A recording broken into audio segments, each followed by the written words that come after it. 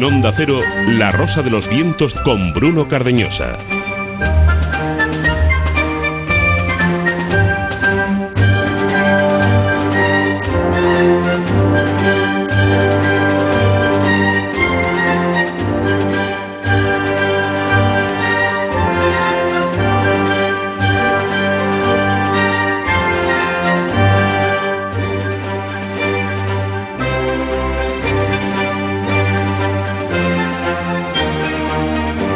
Tercera hora de programa, muchos contenidos como siempre. Ya está aquí junto a nosotros José Manuel Escribano para la toma 2 del Callejón. Hablamos, entre otras muchas cosas, del mundo de los productores. Un mundo muy interesante. Ojo, y también de las subvenciones que recibe el cine. Bueno, pues han venido los recortes también al mundo de las subvenciones en el cine, aunque se haya dicho pues casi en voz baja y se haya dado esa noticia. Bueno, aquí la comentamos junto a José Manuel Escribano dentro de unos minutos. También tendremos Mujeres con Historia con Silvia Casasola. Pero antes de todo ello, como siempre hasta ahora, tiempo para ponernos al tanto de la salud del planeta Tierra y especialmente de la salud del Golfo de México. A un datillo nos va a dar Martín Expósito. Es el termómetro. El termómetro de la Tierra. Volcanes, huracanes y CO2 copan esta noche nuestro termómetro de la Tierra, una Tierra que, por cierto, es más joven de lo que se creía, concretamente entre 20 y 90 millones de años más joven. Científicos de las universidades de Münster, en Cambridge, y de la técnica de Zurich, en Suiza, fijan la edad de nuestro planeta entre los 4.400 y 4.510 millones de años. Y es que hasta ahora los cálculos que se habían realizado no tuvieron en cuenta los impactos, las huellas de otros cuerpos con la Tierra. Por cierto, hablando de huellas, antes de terminar os invitaremos a una exposición muy interesante. Lleva por título Los testigos del clima. Antes, ya viajamos hasta el continente americano.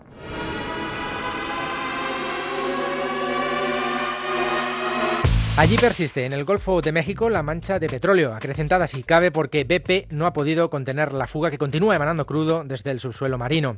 La explosión en la Deepwater Horizon y el consiguiente derrame son catalogados ya como la mayor catástrofe ecológica que ha sufrido Estados Unidos. No perdemos de vista, por tanto, el vertido, como tampoco lo hacemos con el volcán Pacaya y el huracán Ágata en el Océano Pacífico.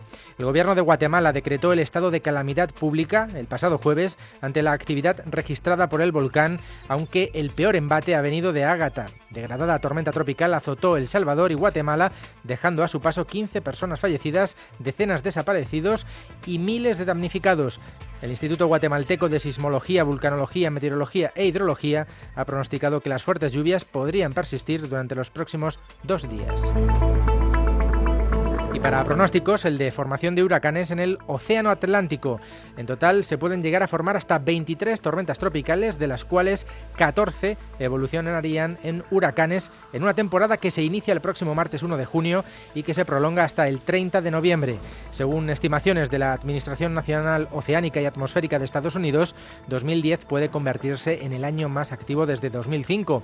Una muy mala noticia para toda la región del Golfo de México, donde se llevan a cabo todas las labores encaminadas a taponar y limpiar el crudo que extraía BP. No obstante, el portavoz del Centro Nacional de Huracanes para las zonas del Atlántico, Caribe y Golfo de México, Dennis Felgen, dijo esta semana que todavía es prematuro decir qué zonas serán las más afectadas. Y una zona de nuestro planeta que fue afectada sobremanera por el CO2 en el pasado fue la Antártida. Tanto es así que, tal y como publica la revista Science, un grupo de científicos afirma que una elevada emisión de dióxido de carbono en el océano Antártico condujo al fin del último periodo glacial hace unos 18.000 años. Según los expertos de la Universidad de Cambridge, responsables del estudio, el fin de la edad de hielo tuvo su origen en el CO2 almacenado en las profundidades del océano. De acuerdo con la teoría Milankovitch, el cambio entre época glacial o interglacial lo provocarían principalmente alteraciones en la órbita terrestre alrededor del Sol. Sin embargo, más allá del desencadenante, lo que apuntan estos científicos es que al aumentar el deshielo en la región, se comenzó a liberar tal cantidad de CO2 a la atmósfera que con el transcurso del tiempo acabó con la glaciación. Incluso provocó un cambio en las corrientes oceánicas que quedarían por determinar. Y hablando de circulación, en este caso atmosférica, en el Atlántico Norte, contamos con una última predicción que conocimos esta pasada semana con motivo de la celebración en Zaragoza de un congreso sobre los impactos socioeconómicos, hidrológicos y ambientales del principal modo de circulación atmosférica que afecta a la región mediterránea. Más de un centenar de expertos de distintas universidades y centros ambientales de Europa debatieron sobre esos impactos con no muy buenos resultados en el caso de la península ibérica. Y es que una vez más hemos escuchado que el cambio climático conllevará en nuestro país más sequía, olas de calor más frecuentes y menos recursos hídricos. No obstante, científicos del CSIC como Sergio Vicente se curan en salud al afirmar que esto no es seguro que ocurra al 100%. Lo que sí tiene todos los visos de cumplirse es que la Unión Europea renuncie definitivamente a aumentar los compromisos de reducción de emisiones. La Comisión Europea daba a conocer un informe que afirmaba que ampliar hasta el 30% el límite de contaminación por CO2 resultaba más barato de lo estimado en un primer momento debido a la crisis. De hecho, la comisaria de Acción para el Clima, Connie Hedegaard, explicó que según los nuevos cálculos, el coste de 70.000 millones de euros anuales, estimado para reducir el 20% las emisiones contaminantes, serviría en realidad para llegar a un objetivo del 25%. Sin embargo, como os digo, la Unión Europea mantendrá fijo el compromiso de reducción del 20% para 2020.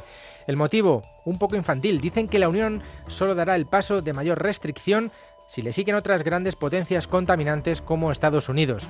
Señores, que no se trata de lo que haga el vecino, sino de mejorar nuestra salud y la de nuestro planeta. Y si se puede conseguir, no escatimemos el menor esfuerzo porque otros no quieran. Simplemente hagámoslo. Sirvamos de ejemplo.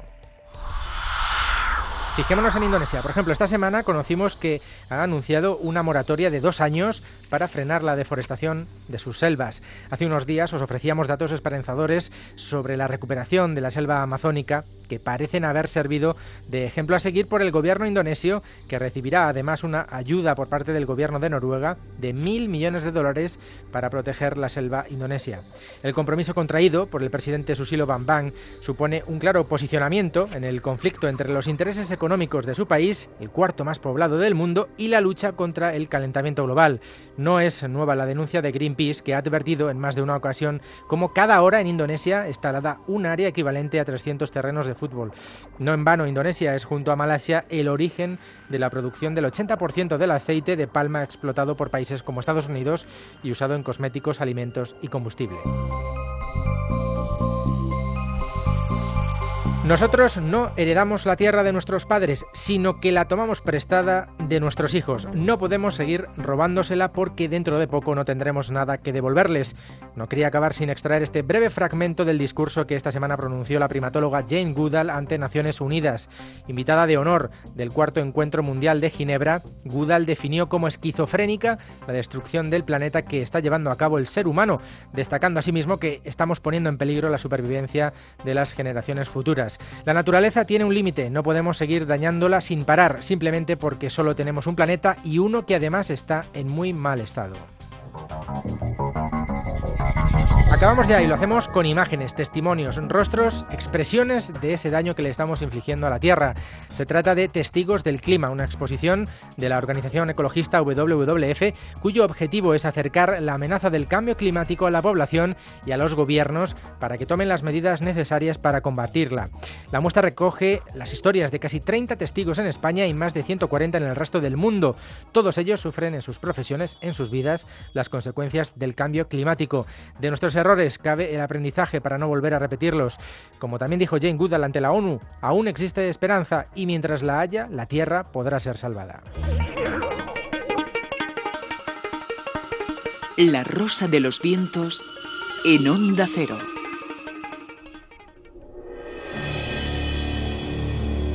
Mujeres con historia. Nos situamos en la Primera Guerra Mundial. Enfrentados en el conflicto, los imperios centrales, formados por Alemania, Austria-Hungría, Imperio Otomano y Bulgaria, contra los aliados integrados por Gran Bretaña, Francia, Rusia, Italia y Estados Unidos.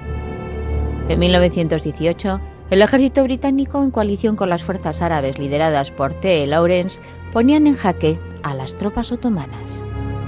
La consecuencia inmediata fue la retirada del ejército turco tras 4 años de guerra sin cuartel. Apenas un año más tarde, La contienda llegaba a su fin con la firma del Tratado de Versalles, pero todavía existían muchos puntos por resolver. Uno de ellos, cómo iba a quedar repartido Oriente Próximo entre los vencedores de la Primera Guerra Mundial. Con tal motivo, Winston Churchill, recién nombrado secretario colonial del Imperio Británico, convocó en 1921 a los mayores expertos de la zona a una conferencia en El Cairo, Egipto, para decidir el futuro de Oriente Medio. Los expertos que allí se congregaron fueron 39 hombres y una sola mujer. ¿Quién era esta invitada tan singular, cuyas características le hacían imprescindible para tan magna empresa? Hoy, en Mujeres con Historia, vamos a conocer su identidad. A finales del siglo XIX o principios del XX, solo unos pocos privilegiados podían realizar viajes alrededor del mundo. Los afortunados eran hombres pudientes que, gracias a una herencia familiar o a sus logros negociando, habían reunido un gran patrimonio. Entre estos favorecidos se encontraba nuestra protagonista de hoy, Gertrude Margaret Bell Lothian, que, seducida por conocer otros lugares y otras culturas, no dudó ni un momento en emprender su aventura. Gertrude era inglesa. Había nacido el 14 de julio de 1868 en el condado de Durham. Su padre, Sir Hugh Bell, provenía de una familia de ricos industriales y no escatimó gastos en la educación de su hija.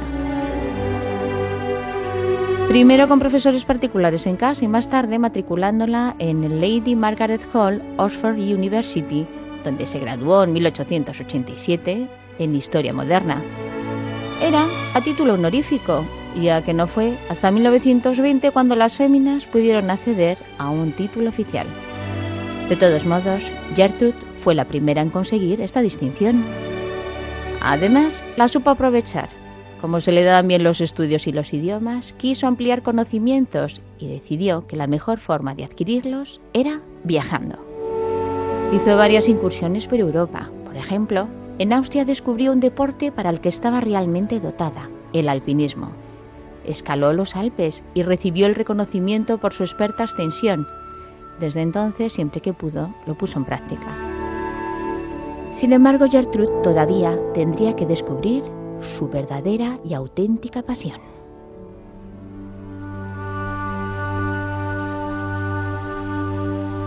En 1892 visitó Persia, actual Irán, y sintió un flechazo en su corazón. Posteriormente, realizó 2 viajes alrededor del mundo, en 1897-98 y 1902-1903. Esto no hizo más que confirmar su primer pálpito y decidió trasladarse al cercano oriente para aprender árabe y así poder entender con mayor facilidad las costumbres del pueblo y los complicados equilibrios entre las diferentes tribus. Como primera residencia, elegirá Jerusalén, pero no viajará sola.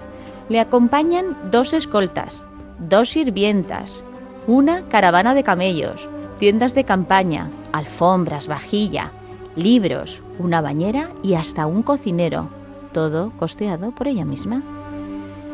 Comienza a moverse por la región, contacta con expertos en arqueología y se hace uno más del grupo.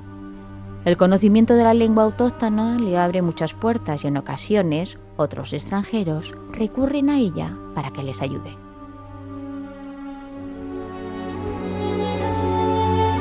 En 1907 se aventurará a visitar Asia Menor y 6 años después atraviesa el desierto de Arabia en una época en la que pocas mujeres se atrevían a internarse en dichas latitudes. Gertrude no solo consigue moverse por la zona, sino que se gana el respeto de los autóctonos. Sabe que dominar idiomas es casi imprescindible si quiere tener buenas relaciones y aprende, además del árabe, turco y persa. De esta última lengua será una experta traductora de poesías.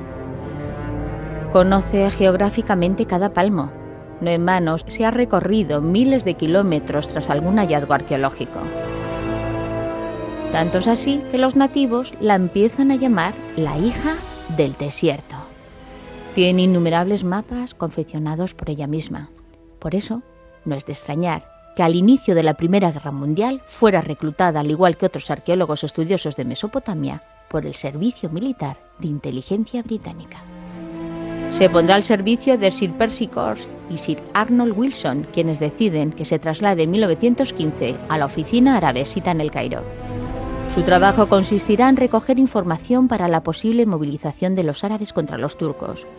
El dominio de ambos idiomas le da ventaja sobre otros colegas y se convierte en espía. Además, su tapadera es ideal para realizar el trabajo de incógnito. Al ser una experta arqueóloga, se mueve por los diferentes territorios con impunidad y puede realizar miles de fotografías. Hoy en día muchas de ellas son el único testimonio vivo de lo que allí se encontraba, ya que en la actualidad o está dañado o lamentablemente ha desaparecido. Posteriormente formará parte de la fuerza expedicionaria de Mesopotamia en Basora y Bagdad. Las riquezas arqueológicas de Bagdad causarán gran impacto en Misbel y decide que ese será su nuevo destino cuando todo se calme. La Primera Guerra Mundial está en plena efervescencia con varios frentes abiertos. Los británicos saben que sin la ayuda de los árabes va a ser prácticamente imposible expulsar a los turcos de Oriente Medio. Para ello están dispuestos a utilizar todos sus recursos y la pieza clave será la Ores de Arabia. La confianza que los señores de la guerra o antiguos jeques depositan en él será imprescindible para conseguir su objetivo. Como hemos referido anteriormente, no será hasta 1918 cuando tendrá lugar el éxito británico. Ahora quedaba por resolver cómo iban a quedar repartidos los antiguos territorios y sobre todo si al final cumplirían las promesas dadas a los árabes. Con tal fin tuvo lugar la Conferencia del Cairo en 1921, donde no podía faltar ni T. Lawrence ni, por supuesto, la única mujer espía del grupo, Gertrude Bell. Churchill los había convocado para que le ayudaran a delinear las nuevas fronteras de Oriente Medio y, a ser posible, que todos quedaran contentos. Claro que esa pretensión resultó ser una pura quimera. Finalmente, el reparto quedó así. Para los franceses, Siria y Líbano, mientras que los ingleses se adjudicaban Palestina y la creación de dos nuevos países, Transjordania e Irak. Los que salieron perdiendo fueron los árabes, los cuales no consiguieron su ansiada independencia, y en particular el guerrero pueblo kurdo se quedó sin su propia nación, diseminado por diferentes países, lo que posteriormente provocó sus constantes rebeliones. Lawrence no quedó satisfecho con la resolución final. En cambio, Gertrude iba a jugar un papel decisivo. A Sarid Hussain, uno de los aliados más fieles de Inglaterra, le prometieron que dos de sus hijos reinarían los nuevos territorios, aunque manejados por los británicos. Abdallah lo haría sobre Transjordania, mientras que Faisal lo haría en Irak. Y aquí es donde Gertrude Bell fue de especial relevancia, ya que se convirtió en consejera y asesora de Faisal. Tanto es así que la denominaban la reina de Irak sin corona. Algunos historiadores afirman que ella fue la principal responsable del establecimiento de la dinastía hachemí al frente del trono de Irak, decisión que no gustó al resto de la población árabe. De ese curioso modo, Gertrude cumplía el sueño de asentarse en Bagdad a la vez que ayudaba a su país. Entre 1923 y 1926 fundó el Museo Arqueológico de Bagdad. Con esta iniciativa pretendía que los tesoros extraídos en las diversas excavaciones se quedaran en el país de origen. También publicó varios libros narrando sus experiencias viajeras. Entre ellos destacó El desierto y el sembrado de 1907, que se convirtió en un bestseller de la época. Gertrude Margaret Bell no se casó ni tuvo hijos. Todo su tiempo se lo dedicó a su país de adopción. Ella decía: cuando alguien entra tan a fondo en Oriente, no puede vivir lejos de él.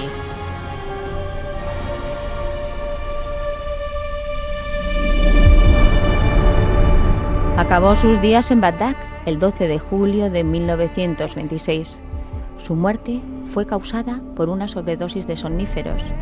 Existe una hipótesis que apunta a un posible suicidio, aunque dicha afirmación nunca se probó.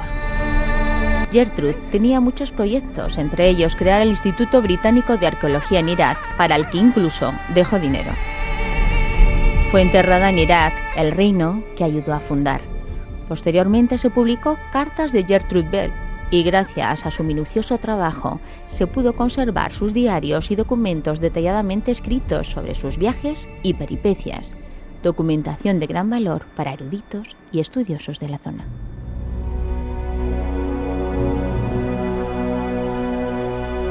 Durante la Guerra del Golfo y la invasión de Estados Unidos en Irak, su nombre salió a colación en varios artículos periodísticos y libros como referencia histórica del origen de Irak. A Gertrude se le reconoce que fue, junto a T. Lawrence, uno de los británicos más influyentes en la política de Oriente Medio y artífice de la creación de Irak como nuevo reino. Seguro que algún respingo dio en su tumba en 2003, cuando el saqueo del Museo Arqueológico de Irak, que con tanto esfuerzo fundó, y no estaría muy satisfecha de la sucesión de guerras y conflictos que han asolado su amada tierra. Pero lo que es indudable es la fuerza y convicción que tuvo en un tiempo y en un lugar donde ser mujer no era nada fácil. Ella supo superar tales barreras y ganarse la confianza de sus coetáneos para que la trataran igual que a sus colegas varones, valorando en gran medida sus opiniones y consejos. Hoy, en Mujeres con Historia, hemos recordado a Gertrude Margaret Bell, arqueóloga, politóloga, exploradora, espía y, según dicen algunos, la verdadera reina de Irak.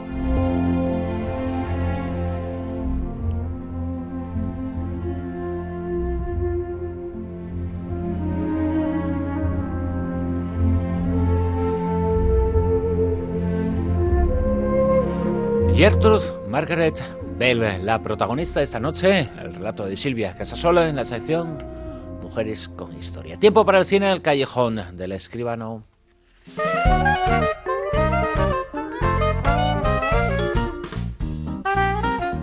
Toma 2. José Manuel Escribano, buenas noches. Buenas noches, Bruno. Primera noticia en clave de tribunales cinematográficos. Pues y nos sitúa en Irán, aunque el asunto ha adquirido especial relevancia e importancia gracias a la posición conjunta de muchos hombres y mujeres del cine en el Festival de Cannes que acabó la pasada semana. En efecto, el Festival de Cannes ha sido el detonante, ¿no? Bueno, la buena noticia es la liberación de Jafar Panahi, el director iraní de El Espejo, El Círculo, Offside, películas estupendas, todas ellas. 3 meses en la cárcel en Irán, ha estado en huelga de hambre los últimos días.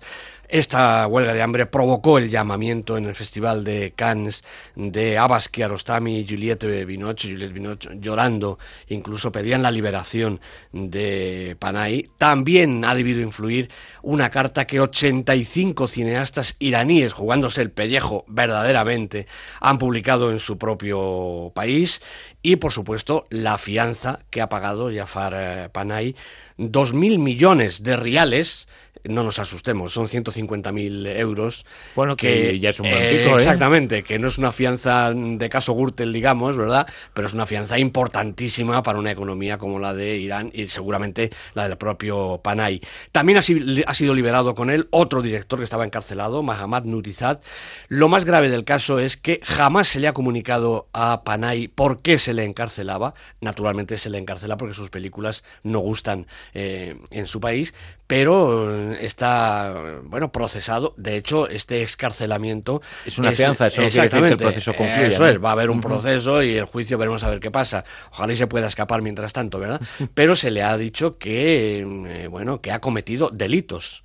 Y esa es toda la explicación. Ya sabemos cómo es, las autoridades iraníes a este respecto. Fíjate cómo serán que inmediatamente la película de Abbas Kiarostami y Juliette Binoche se ha prohibido en Irán, una de las películas que han tenido mejor audiencia en Cannes. Bueno, pues seguramente ese manifiesto en favor de Panahi ha servido para que las autoridades inmediatamente hayan dicho que la película de Kiarostami no se va a exhibir en Irán. Dice el viceministro de Cultura que la película no es mala, menos mal, pero que Juliette Binoche viste de una manera indecente y que por eso la película no se puede ver. Caray, qué cosas, qué barbaridad. Hablamos de cine, de directores, algunos muy cercanos a este programa, sobre el que hemos hablado en muchas ocasiones y que hemos celebrado sus éxitos. Gerardo Olivares. Pues sí, Gerardo Olivares y Gabriel Velázquez, dos directores estupendos, dos directores jóvenes que hacen un cine completamente distinto, diferente, ese cine que a nosotros nos gusta apoyar. Los dos han terminado su película, la que estaban rodando. Gerardo Olivares, Entre Lobos, casi un año de rodaje, 10 semanas de rodaje, pero a lo largo de un año, porque Gerardo quería plasmar las 4 estaciones del año en su película. La interpretan Juan José Ballesta, Carlos Bardén, Alex Brendemul y Antonio Dechen, y es aquella historia que ya comentábamos aquí, de un chaval que con 7, 8 añitos fue empleado por un pastor, allí en los montes de Sierra Morena. El pastor se murió y el niño se quedó solo en Sierra Morena durante 12 años, sobreviviendo pues de aquella manera y efectivamente en compañía de lobos, por eso la película se llama así. Produce José María Morales y el propio Gerardo Olivares. Y el caso de Gabriel Velázquez pues es un caso parecido, de cine independiente y de cine radicalmente distinto. La película de Velázquez se llama Iceberg. Gabriel Velázquez, recordemos, es el director de Sud Express y de Amateurs, dos películas estupendas.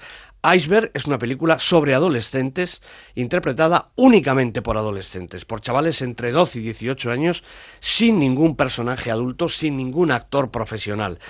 Anotemos algunos nombres como Carolina Morocho, Jesús Nieto, Víctor García Álvarez, Juan Manuel Sevillano, nombres que a lo mejor tienen cabida en el próximo cine español. Dice Velázquez que el iceberg es la vida del niño. Vemos a un niño jugando y le vemos jugando en la superficie, pero no vemos todo eso que hay por debajo de esa superficie, toda esa vida del niño, lo que forma exactamente pues sus deseos, sus miedos, sus aspiraciones, sus temores, todo eso. Iceberg está producido por el propio Gabriel Velázquez, el guión es de Velázquez y de Blanca Torres. Vamos a desear fervientemente que estas dos películas tengan una buena distribución, las podremos ver en nuestros cines, si puede ser, más de un par de semanas. Ojalá sea así. Bueno, tiempo de recortes. Madre mía. Ha sido la semana del tijeretazo. Pues sí, yo creo que está en todos los medios ya y tenemos que recoger naturalmente la noticia de este recorte en el cine español. Las ayudas del Ministerio bajan hasta un 25%, algo más que el sueldo de los funcionarios, me parece a mí.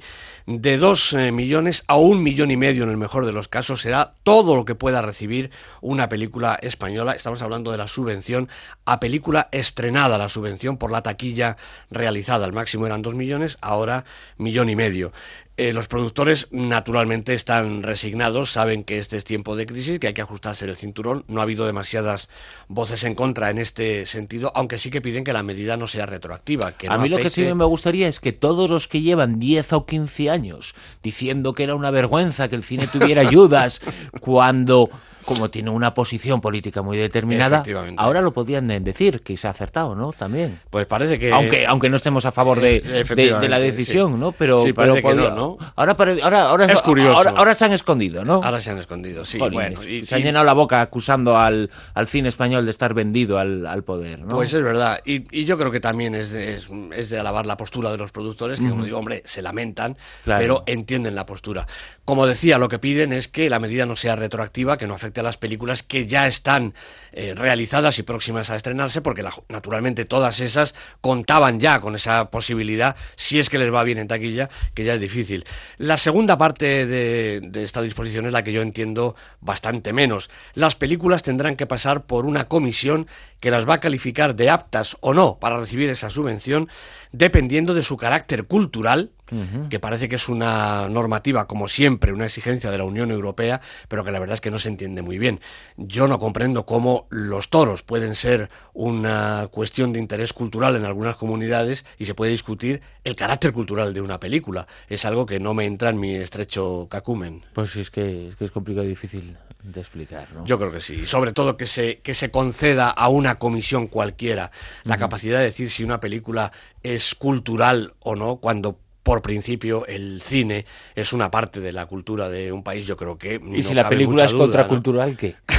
¿Por qué no? Pues claro, naturalmente. Y eso también es cultura. Naturalmente, eso también es cultura, por supuesto. Pues vamos a hablar de los productores que son los más afectados por esta medida. Lo hacemos, eso sí, después de escuchar un poquito de música, banda sonora original de Maverick.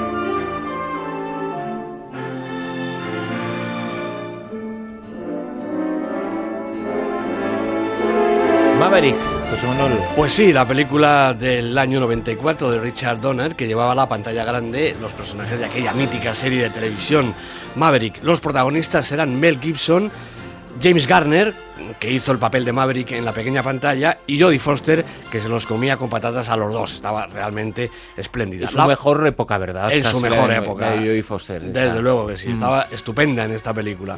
La música es de Randy Newman, el sobrino predilecto de Alfred Newman, y este es el tema de Maverick.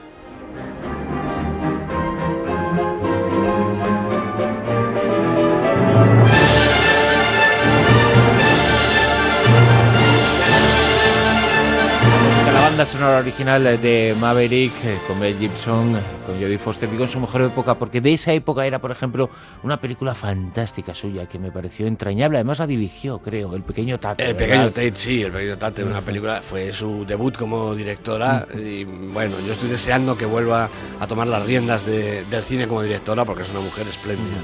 Y hablamos de los productores. Pues sí, el otro día recibimos un correo de nuestro amigo José María Jiménez Torrejón, que decía que habíamos prometido hablar de los distintos papeles que desempeñan las figuras del cine. Yo creo que ya hemos hablado de los productores más de una vez y del resto de los participantes, desde luego. Pero bueno, pues valga esto como recordatorio. ¿Qué son los productores? Bueno, pues porque la película realmente es un producto, ¿no? A veces cuando me invitan a dar una charla por ahí en algún instituto, yo titulo siempre la conferencia "El cine es una lata de Coca-Cola", para que no se confunda con otro tipo de lata. ¿Por qué? Pues porque igual que la Coca-Cola, el cine es un producto comercial, además de arte, además de cultura, además de todas esas cosas, es un producto comercial que se produce, se distribuye y se exhibe, es decir, se lleva al consumidor exactamente igual que la Coca-Cola o la Pepsi en cualquier supermercado. Bueno, pues el origen de ese producto está precisamente, generalmente, en esta figura del productor. Hombre, también puede ser un guionista el que tiene una idea y va con su guión. Esta figura la hemos visto siempre 40 veces, ¿no? Tratar de colocar un guión para que se haga la película. O un director, que es el que tiene la idea de la película también. Lo más frecuente es que sea el productor, que es además quien se encarga de financiar la película. El productor es el que busca el dinero, el que realiza el presupuesto, el que contrata el equipo técnico y artístico, el que busca las localizaciones, el que tiene los contactos con la distribución y con la exhibición. El dinero que busca el productor, pues puede ser un dinero propio personal, o propio más bien de la empresa productora, porque los productores generalmente se encuadran dentro de una sociedad, dentro de una empresa. También la película puede ser coproducida con otras entidades productoras, puede ser una película realizada en cooperación, una cooperativa se puede organizar y todo el mundo pone el dinero y todos son productores en ese sentido, ¿no? También, naturalmente, el productor busca créditos. Las películas muchas veces se financian pues a crédito. El crédito lo dan los bancos, como todo el mundo sabe. ¿Ah, sí? No me digas. Lo prestan, ¿verdad? También lo da el ICO, el Instituto de Crédito Oficial, que es el banco, digamos, estatal, que tiene obligación de contribuir a la producción española, no solo de cine, de cualquier industria, por supuesto, con créditos bajos, con créditos blandos, con créditos a fondo perdido, en el mejor de los casos.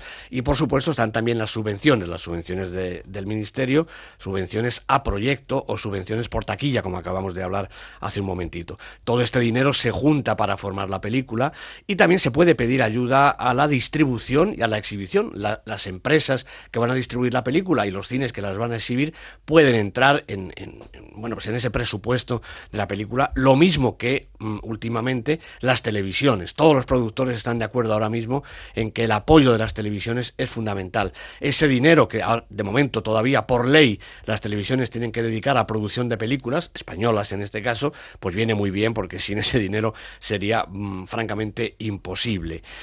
No hay, naturalmente, querido José María, un solo tipo de productor. Hay el que tiene su propia empresa, hay también el productor independiente que se busca la vida, el productor ocasional que realiza un proyecto, generalmente le va mal y desaparece, porque esto es muy difícil. También está el productor que trabaja como un asalariado para un gran estudio, por ejemplo en Estados Unidos, ¿no? Es decir, que la figura del productor va desde el más creativo hasta el que es puramente un burócrata, o alguien que maneja pues los proyectos de una gran empresa, pues con las directrices que la empresa le da, ¿no? A veces en la empresa funciona también lo que se llama un productor ejecutivo. Es que justo te iba a preguntar sobre ese concepto. Pues el productor ejecutivo generalmente es el que se encarga de la realización y la financiación de un proyecto concreto.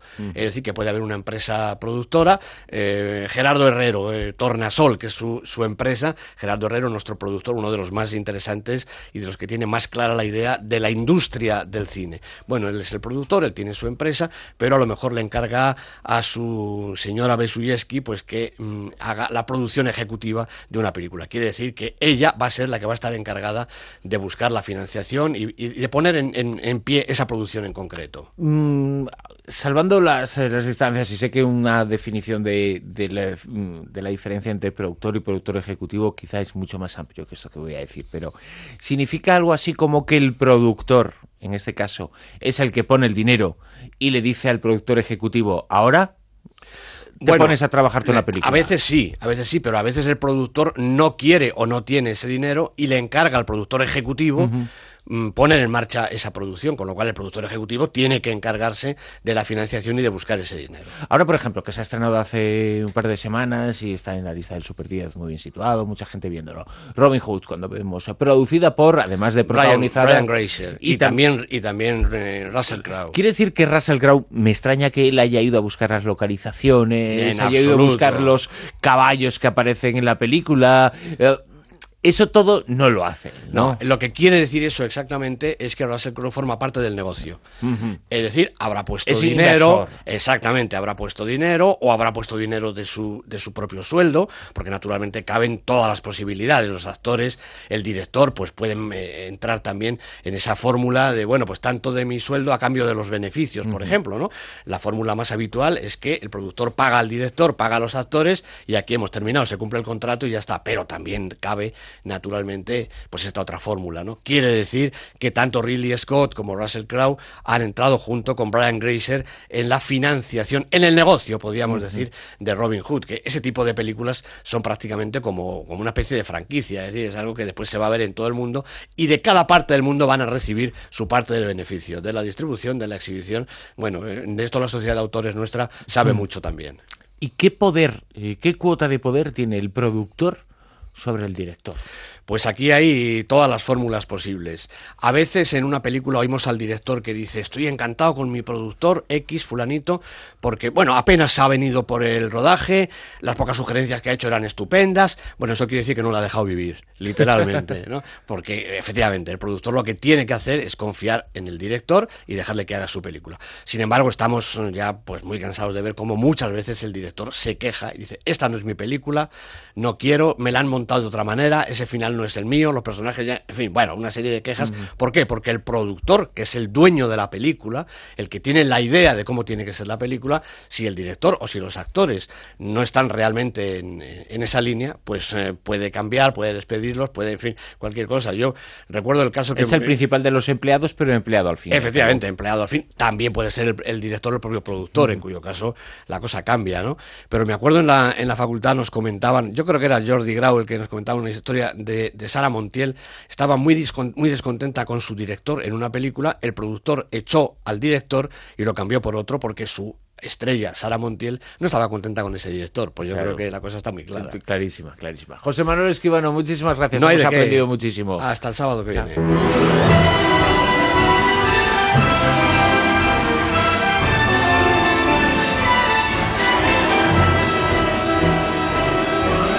La Rosa de los Vientos en Onda Cero.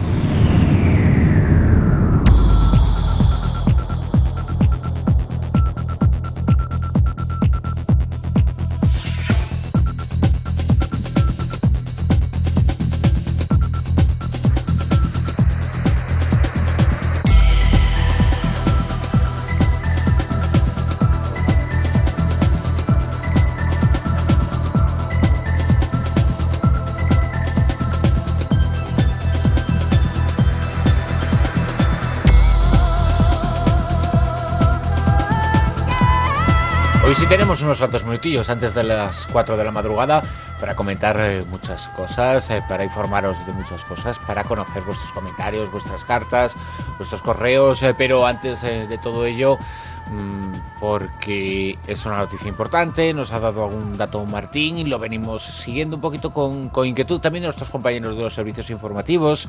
Obama ha estado allí, bueno, está viviendo su auténtico Katrina Obama con toda esta historia que en principio parecía que ponía por lo menos las medidas, los castigos para BP, para la petrolera, pero las cosas, cuando parecía que por fin se podía cantar victoria, ¿verdad, Martín? Con esos millones de toneladas o no sé cuántas de lodo que echaban para sellar el pozo, bueno, pues finalmente no ha funcionado. El pozo sigue echando su petróleo, inundándolas y ensuciando y enturbiando las aguas del Golfo de México, y esto va para largo en principio, Martín. En el boletín de las 3 escuchábamos que hasta agosto va a seguir emanando crudo, 95.000, 100.000 toneladas. Bueno, yo creo que ya la cifra ya no importa, una barbaridad.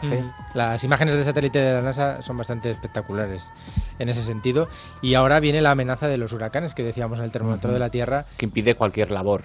Eso es, en principio hasta agosto, que van a instalar ahí, era una de las opciones, crear otro pozo paralelo al que estalló, al Deepwater Horizon, y de esa manera intentar frenar el vertido, porque, como decías, la opción Top Kill o Kill Top que pusieron en marcha este fin de semana pues no ha surtido efecto. Se vuelve a pensar en una de las opciones que ya se pusieron en práctica, que fracasó, pero bueno, se supone que han intentado mejorar la técnica, que es algo así como una cúpula que selle también la salida de petróleo del pozo, y va a ser el siguiente intento, ¿no? A ver, ese va a ser el intento, y a la par pues poder poner una plataforma cerquita. Otra cosa es que lo permita también el gobierno de Estados Unidos, que como ya sabemos y hemos comentado, ha impedido o está de momento paralizando todas las peticiones de abrir nuevos pozos. No me extraña. No solo en territorio estadounidense, sino también en aguas de Alaska, y a ver qué ocurre en esa zona, donde bueno, ya estamos viendo imágenes tremendas en la costa de Luisiana, cómo está llegando ese crudo, ese vertido. Bueno, a ver. Se supone que una empresa con tanta experiencia en este tipo de historias, ¿no?, de yacimientos petrolíferos, debería de tener la tecnología suficiente para haber podido tapar o obstruir que saliera tantísimo petróleo. Y es que parece ser que los ingenieros que tienen tanta especialización. Lo último, también han dicho que sí que sabían que tenían ciertas deficiencias. Cierto, parece que había una ocultación de información sobre esas deficiencias. Sí, ¿no? Y también lo comentamos hace una semana, como Irán había ofrecido su ayuda. No solo nuestro país, España también ayudó o ha intentado ayudar a Estados Unidos y está colaborando con el gobierno de Obama. Pero, por ejemplo, Irán, ellos decían que para ellos esto... Que sus empresas sí tienen experiencia. Un poco. Ojo. Sí, ninguneaba el caso de la Deepwater Horizon, porque ellos decían que se habían enfrentado a casos aún peores. La verdad es que al principio de toda esta crisis del vertido tóxico, el vertido de crudo en el Golfo de México, se comparaba con el asunto del Exxon Valdez. También, evidentemente, nuestra referencia es el Prestige, pero es que esto es muchísimo más grave que esos dos episodios. En aquellos casos eran petroleros, sabemos el petróleo que hay y nunca puede haber en el mar más del que contiene. Pero claro, esto es un pozo, es decir, es la naturaleza, es lo que sale y lo que va a seguir saliendo y lo que estaba ahí. Y los agentes químicos que han utilizado. ¿Qué va a ocurrir ahora? Claro. En la propia contaminación, el remedio en sí mismo no es salubre. Es decir, es peor la enfermedad, pero el remedio tiene también su peligrosidad. La verdad es que no sabemos dónde va a acabar todo este asunto. No, desde luego que no. Y el Golfo de México... ¿Aprenderemos la lección? Pues esperemos que sí, ¿no? Y en el Golfo de México la verdad es que se ha hecho una sobreexplotación tan tremenda de esos recursos, de los recursos petrolíferos. Bueno, en sí mismos se han consumido muchísimos pozos petrolíferos en toda esa zona. Y no solo ahí, es decir, da igual. Quiero decir, en Venezuela hace un tiempo, hace 2 semanas también, se hundía otra plataforma, en este caso no era petróleo, iban a extraer gas. Bueno, pues tenemos que aprender la lección. La hija de Obama le preguntaba a su padre, oye, papá, ¿qué pasa con el agujero? ¿Hemos tapado ya el agujero? Le preguntaba todas las mañanas. Bueno, pues una mera anécdota, pero debe llevarnos a una reflexión. Mira las palabras que decías antes de Jane Goodall. Que la tierra, como digamos así, la vamos a dejar, vamos. Que no es que la vayamos a delegar o entregar a nuestros hijos, sino que ellos nos lo habían prestado a nosotros. Sí, es buena esa frase, sí, desde luego. Vamos con los correos de nuestros oyentes, en rosa.vientos@ondacero.es. Pues mira, tenemos a Bené con respecto a la pregunta que formulábamos en la encuesta.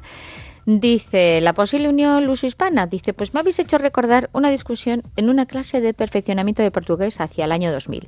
Estábamos en el círculo portugués siguiendo los cursos de iniciación y perfeccionamiento de lengua portuguesa y se lió una discusión entre gallegos y gallegos lusistas que preferían dejar de ser españoles para ser portugueses y que renegaban de su condición de españoles. Como la conversación iba subiendo de tono, la profesora, a la sazón lectora en Cubi de Vigo, cortó radical la discusión. Dice, cuando los lusistas quisieron involucrarla. Y lo que dijo esta profesora fue, no sé cuál es el problema de ustedes. Nosotros como portugueses somos hispani. Bueno. Anda, para que veas. Y nuestros oyentes... Hispanistas, me imagino. Claro.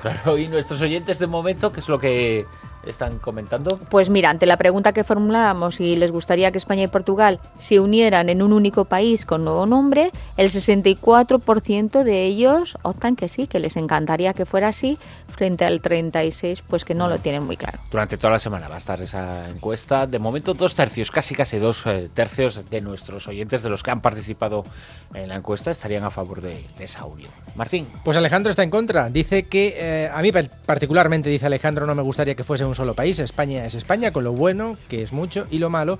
Y Portugal es Portugal, con lo bueno y lo malo. Se me ocurren varias preguntas. ¿Cuál sería la capital? ¿Qué idioma se hablaría? ¿Dónde estaría el gobierno? Saludos. Bueno, pues la capital no lo sé, pero estaría casi con toda seguridad en Madrid. Eso no tengo la más mínima duda. ¿Idiomas? Pues los dos. Es decir, sin ningún problema. Sin ningún problema. Si ya hay empresas, ya hay productos que compramos. El rollo de papel higiénico probablemente, seguro que todos tenemos en casa una marca X y si os fijáis viene en castellano y en portugués y incluso los cereales. ¿Por qué? Pues porque desde un punto de vista comercial estamos muy de negocio, claro, es así, o sea, a nivel administrativo puede llegarse a esa unión. De hecho, tiene sentido. Estamos en la Unión Europea. Exacto. No hay fronteras, no hay. Simplemente pues sería un acuerdo más bien en el terreno económico, como empezó la Unión Europea. Y a nivel idiomático. Luego ya llegaremos al político, social, claro. Pero idiomático. Idiomático no, nadie pierde su idioma, nadie. Es una convivencia y los idiomas, por Dios, que no tienen que ser nunca problema. Y cada vez hay más empresas, aunque gente lo utilice, ¿no? Y cuanto más políglota, pues mejor. Y cada vez hay más empresas que trabajan conjuntamente España-Portugal, Portugal-España. Se me ocurre ahora mismo una. Fíjate, ¿cuál? Ibericar con Pepecar. Bueno, pues Jonathan dice, con el tema de Craig Venter y los resultados de sus estudios en los campos que todos conocemos, pues él está interesado en estudiar genética. Y nos pide información, a ver si le podemos orientar en la carrera que se tiene que identificar o elegir para estudiar, hacer los máster en genética como biología, biología sanitaria o biotecnología. Dice, ¿qué carrera se acerca más a lo que yo deseo? Caray, yo no me atrevo de verdad a darle una recomendación porque muy delicado, pero yo intuyo que biología es la carrera adecuada, ¿no? En esa línea. De hecho, Craig Venter es biólogo, por lo tanto, para ser como Craig Venter, hazte biólogo, creo yo. Bueno, y también empresariales un poquito, ¿eh? Que Craig Venter también sabe de eso. Hoy en día hay que saber vender lo que sea. Dice este oyente, Alejandro Guerrero, ya por su apellido vamos intuyendo un poco por dónde va. ¿Podría decirme, Bruno Cardeñosa, cuál es la base para comparar la situación de las Malvinas con Ceuta, Melilla y Canarias? ¿Qué interés tiene usted en defender la soberanía de Marruecos sobre estos territorios? ¿Cuál es su baremo? La distancia entre costas, que solo llevamos algo más de 5 siglos allí, la placa continental en la que están ubicadas. ¿Qué piensa usted del caso de Turquía? ¿Según usted debería devolver los territorios a Europa?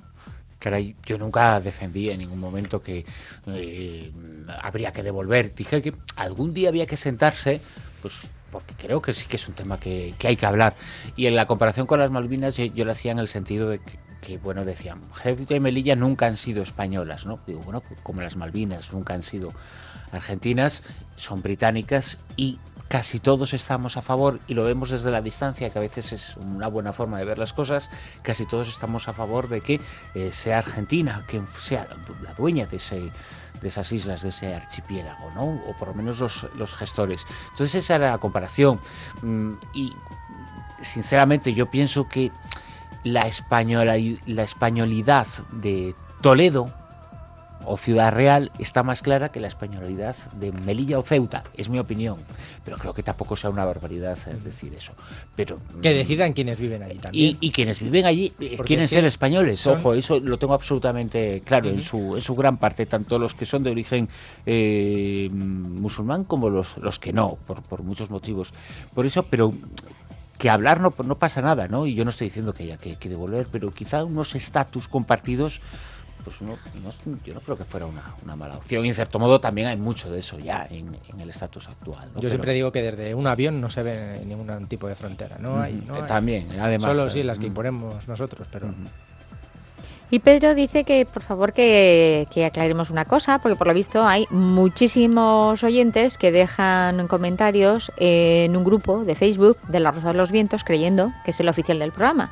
No hay foro de Facebook oficial del programa, con lo cual todos son oficiosos, no oficiales, tanto en Facebook como cualquier otro foro. Si quieren contactar con nosotros, hay uno, el de ondacero.es. El de Onda Cero, exacto. Hay muchos también de Onda Cero, ojo, es al que se puede acceder desde la página web de Onda Cero. Eso es, que se pincha en escuchar en directo y ahí escuchas el programa que esté en ese momento en emisión. En este caso, ahora mismo, en el horario nuestro, pues el nuestro. Y tiene la pantalla de la pestaña para ir a Facebook y ahí introducir los comentarios que se quiera. Pero no hay foro oficial de La Rosa de los Vientos y todos son foros amigos y encantados estamos de que ellos nos ayuden a conseguir lo que conseguimos, ¿no? Sí, hay perfiles de Facebook, luego independiente a lo mejor, de los colaboradores, cada uno tiene el suyo, y todos los que estamos aquí, tanto Silvia como Martín como servidor, hay oyentes que han hecho sus propios foros, sus propios grupos, pero igualmente de quienes han estado aquí anteriormente. José Manuel tiene el suyo y tiene el Super 10. Fernando Rueda tiene el suyo y tiene el reservado. Jesús Callejo tiene el suyo y varios de fans. Carlos Canales el suyo y alguno que otro de fans. Todos, ¿no? Ignacio Monzón, Raúl. También, todos. Yo creo que no hay excepción, ¿no? Todos tienen el suyo, pero son foros amigos. Dice nuestro oyente Javier, quiere opinar sobre la salubridad del agua del grifo del agua mineral, sobre esa leyenda urbana o no, que se proponía en la encuesta hace una semana. Dice que el agua del grifo tiene un tratamiento de cloro que elimina cualquier bacteria, con lo cual indudablemente posee en principio menos bacterias. Así, más bacterias no significa menos salubridad. En cuanto al cloro, en este país los locales dedicados a la hostelería, dice Javier, están obligados a controlar diariamente la cantidad de cloro del agua porque una falta de cloro conlleva una posible propagación de bacterias malignas y un exceso es cancerígeno.